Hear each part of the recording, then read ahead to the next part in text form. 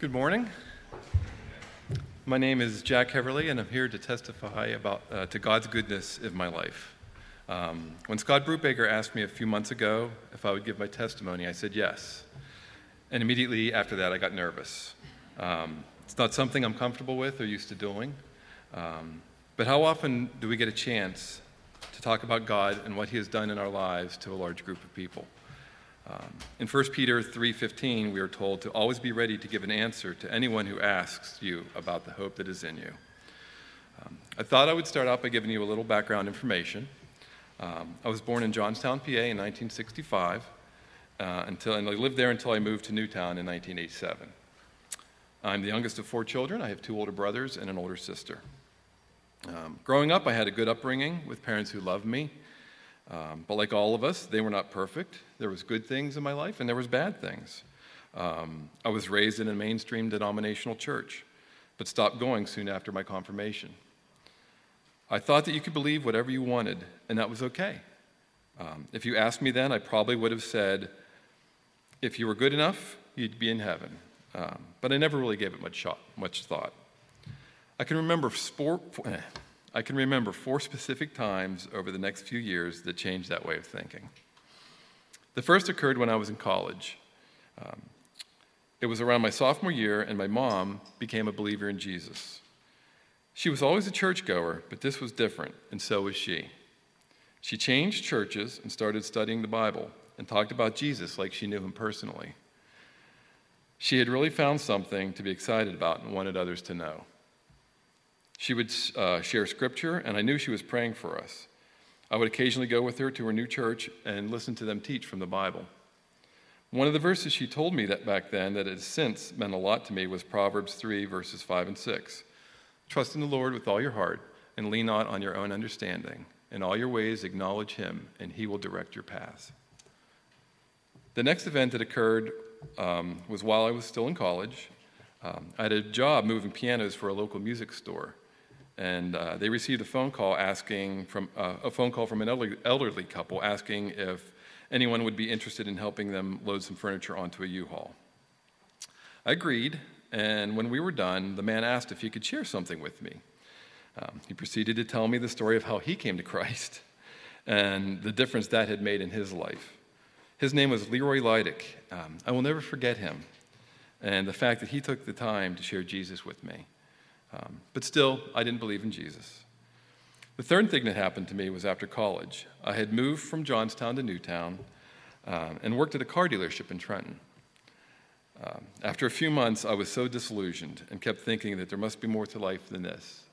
I remember asking God to get me out of that job. Within 3 months, I was out of that job and was working for a local land surveyor in Washington's Crossing. I was starting to believe that the Bible might be true, but I was struggling with things like the Genesis account, the age of the earth, the reliability of the Bible, and things like that. My boss was one of the smartest people I knew, and just so happened to be a believer. And he explained to me why he believed that the Bible was trustworthy, and it helped me overcome my doubts. A few of you know him from his time here at Crossing. His name is Darren Rash. The last circumstance finally changed my belief that being a good person was all that was needed to get into heaven. I had stopped working for Darren, and I started working for a company that was almost an hour away in Lansdale. During the drive, I started listening to Christian radio on a local station called WCHR. Remember that, Carl? It's by his house. The station was by his house. I was listening to a program called Song Time. And the host was John DeBrine. And he asked, if you died tonight and stood before God, and he said, why should I let you into my heaven? What would you say? I had enough understanding at this time to know that scenario was probably going to happen someday. John then explained that the only acceptable answer was that I was trusting in Jesus' death on a cross as payment for my sins. It all clicked. I finally understood that I was a sinner and deserved to be separated from God because of my sins, and that Jesus took the punishment for my sin upon himself. He died, and he rose from the grave, and that by believing in that, my sins would be forgiven, and I would have eternal life. What a difference from what I used to believe. John 3:17-18 says, "For God did not send his Son into the world to condemn the world, but to save the world through him. Whoever believes in him is not condemned, but whoever does not believe stands condemned already because they have not believed in the name of God's one and only Son." Soon after that, I went out and bought a Bible because I really wanted to know the Word. Philippians was a book that resonated with me, and a verse that often comes to mind is Philippians 2, verse 3. "Do nothing out of selfish ambition or vain conceit, but in humility consider others better than yourselves."